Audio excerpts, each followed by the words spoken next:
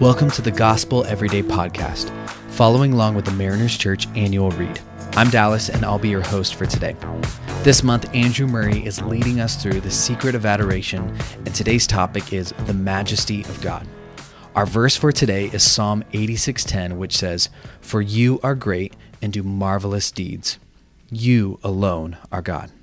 Has anyone ever approached you and said something along the lines of, "I have a great opportunity for you"? In that moment, they want you to do something. They want you to say yes to something.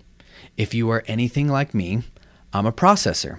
So if you make a big ask of me or ask me for something on the spot, I can give you an answer, but I really need some time to process. I need to take some time to think about it. I want to know all the details. I want to run the pros and cons. If I say yes to this, I'm saying yes to this, but what am I actually saying no to? Will it require me to give up free time, or will it require me to miss something that is important to me? As Andrew Murray stated, take time to consider the magnitude of the undertaking. Get to know what you are about to say yes to or what you are about to commit to. The parallel to this is understanding and getting to know our God.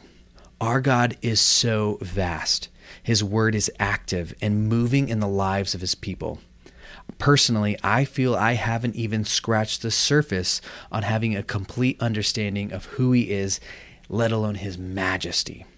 We can read books, we can take classes, we can listen to podcasts, but understanding the majesty of God is something that takes a lifetime of experiencing him daily.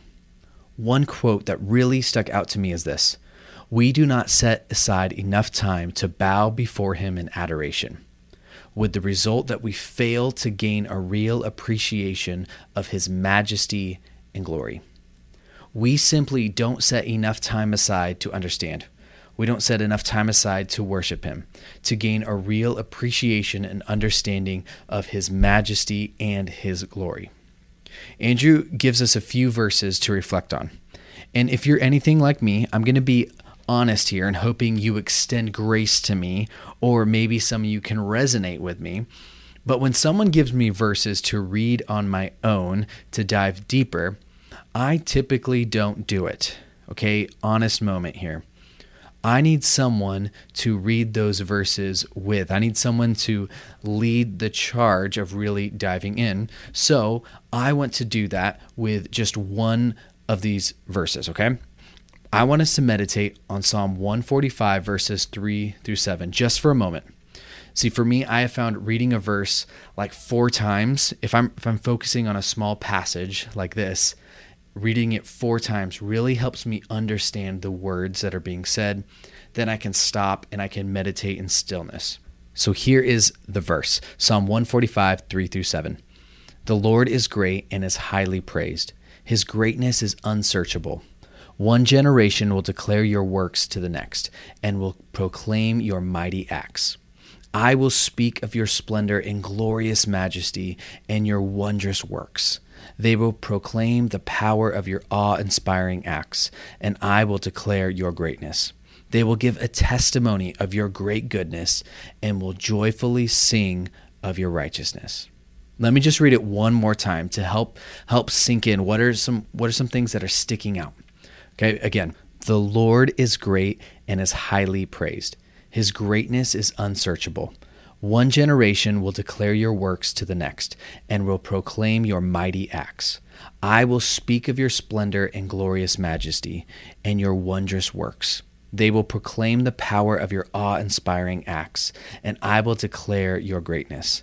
They will give a testimony of your great goodness and will joyfully sing of your righteousness." So what sticks out to me after reading it a couple times? The Lord is great. We proclaim his mighty acts. We speak of them. We don't hold them in and keep them to ourselves. We declare his greatness. And I love the quote that follows. It says, "It is not easy to grasp the full meaning of these texts. Therefore, you must give time for the words to sink in and stir your heart until you feel compelled to bow in speechless adoration before God." It takes time. But it takes diving in. It takes jumping in. It takes learning. It takes being committed and faithful to learning about it. So how can you take some time to understand the majesty of God? What is one thing you can do today to focus on the majesty of God? And here's one for you. Wherever you are at, just sit quietly. As soon as this is over, just sit quietly. If you are in the car, as soon as this episode ends, turn everything off. Sit in silence in the car. Meditate on his goodness. His greatness is unsearchable.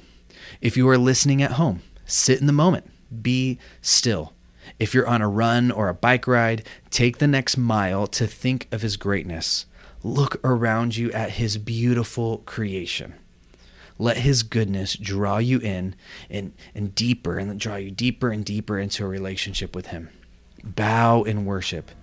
Give him the adoration that only he is deserving of. Get to know our great and wonderful God. And here's our prayer for today. Lord God, my words are too inadequate to worship you as I should. Thank you that you are my Father. Thanks so much for making the Gospel Everyday podcast an important part of your day. Hit that subscribe button if you haven't yet, and we'd love it if you could take a few moments to rate and review the podcast. Tune in tomorrow for brand new content. If you'd like more information about Mariners Church, download the Mariners app in your favorite app store or visit marinerschurch.org.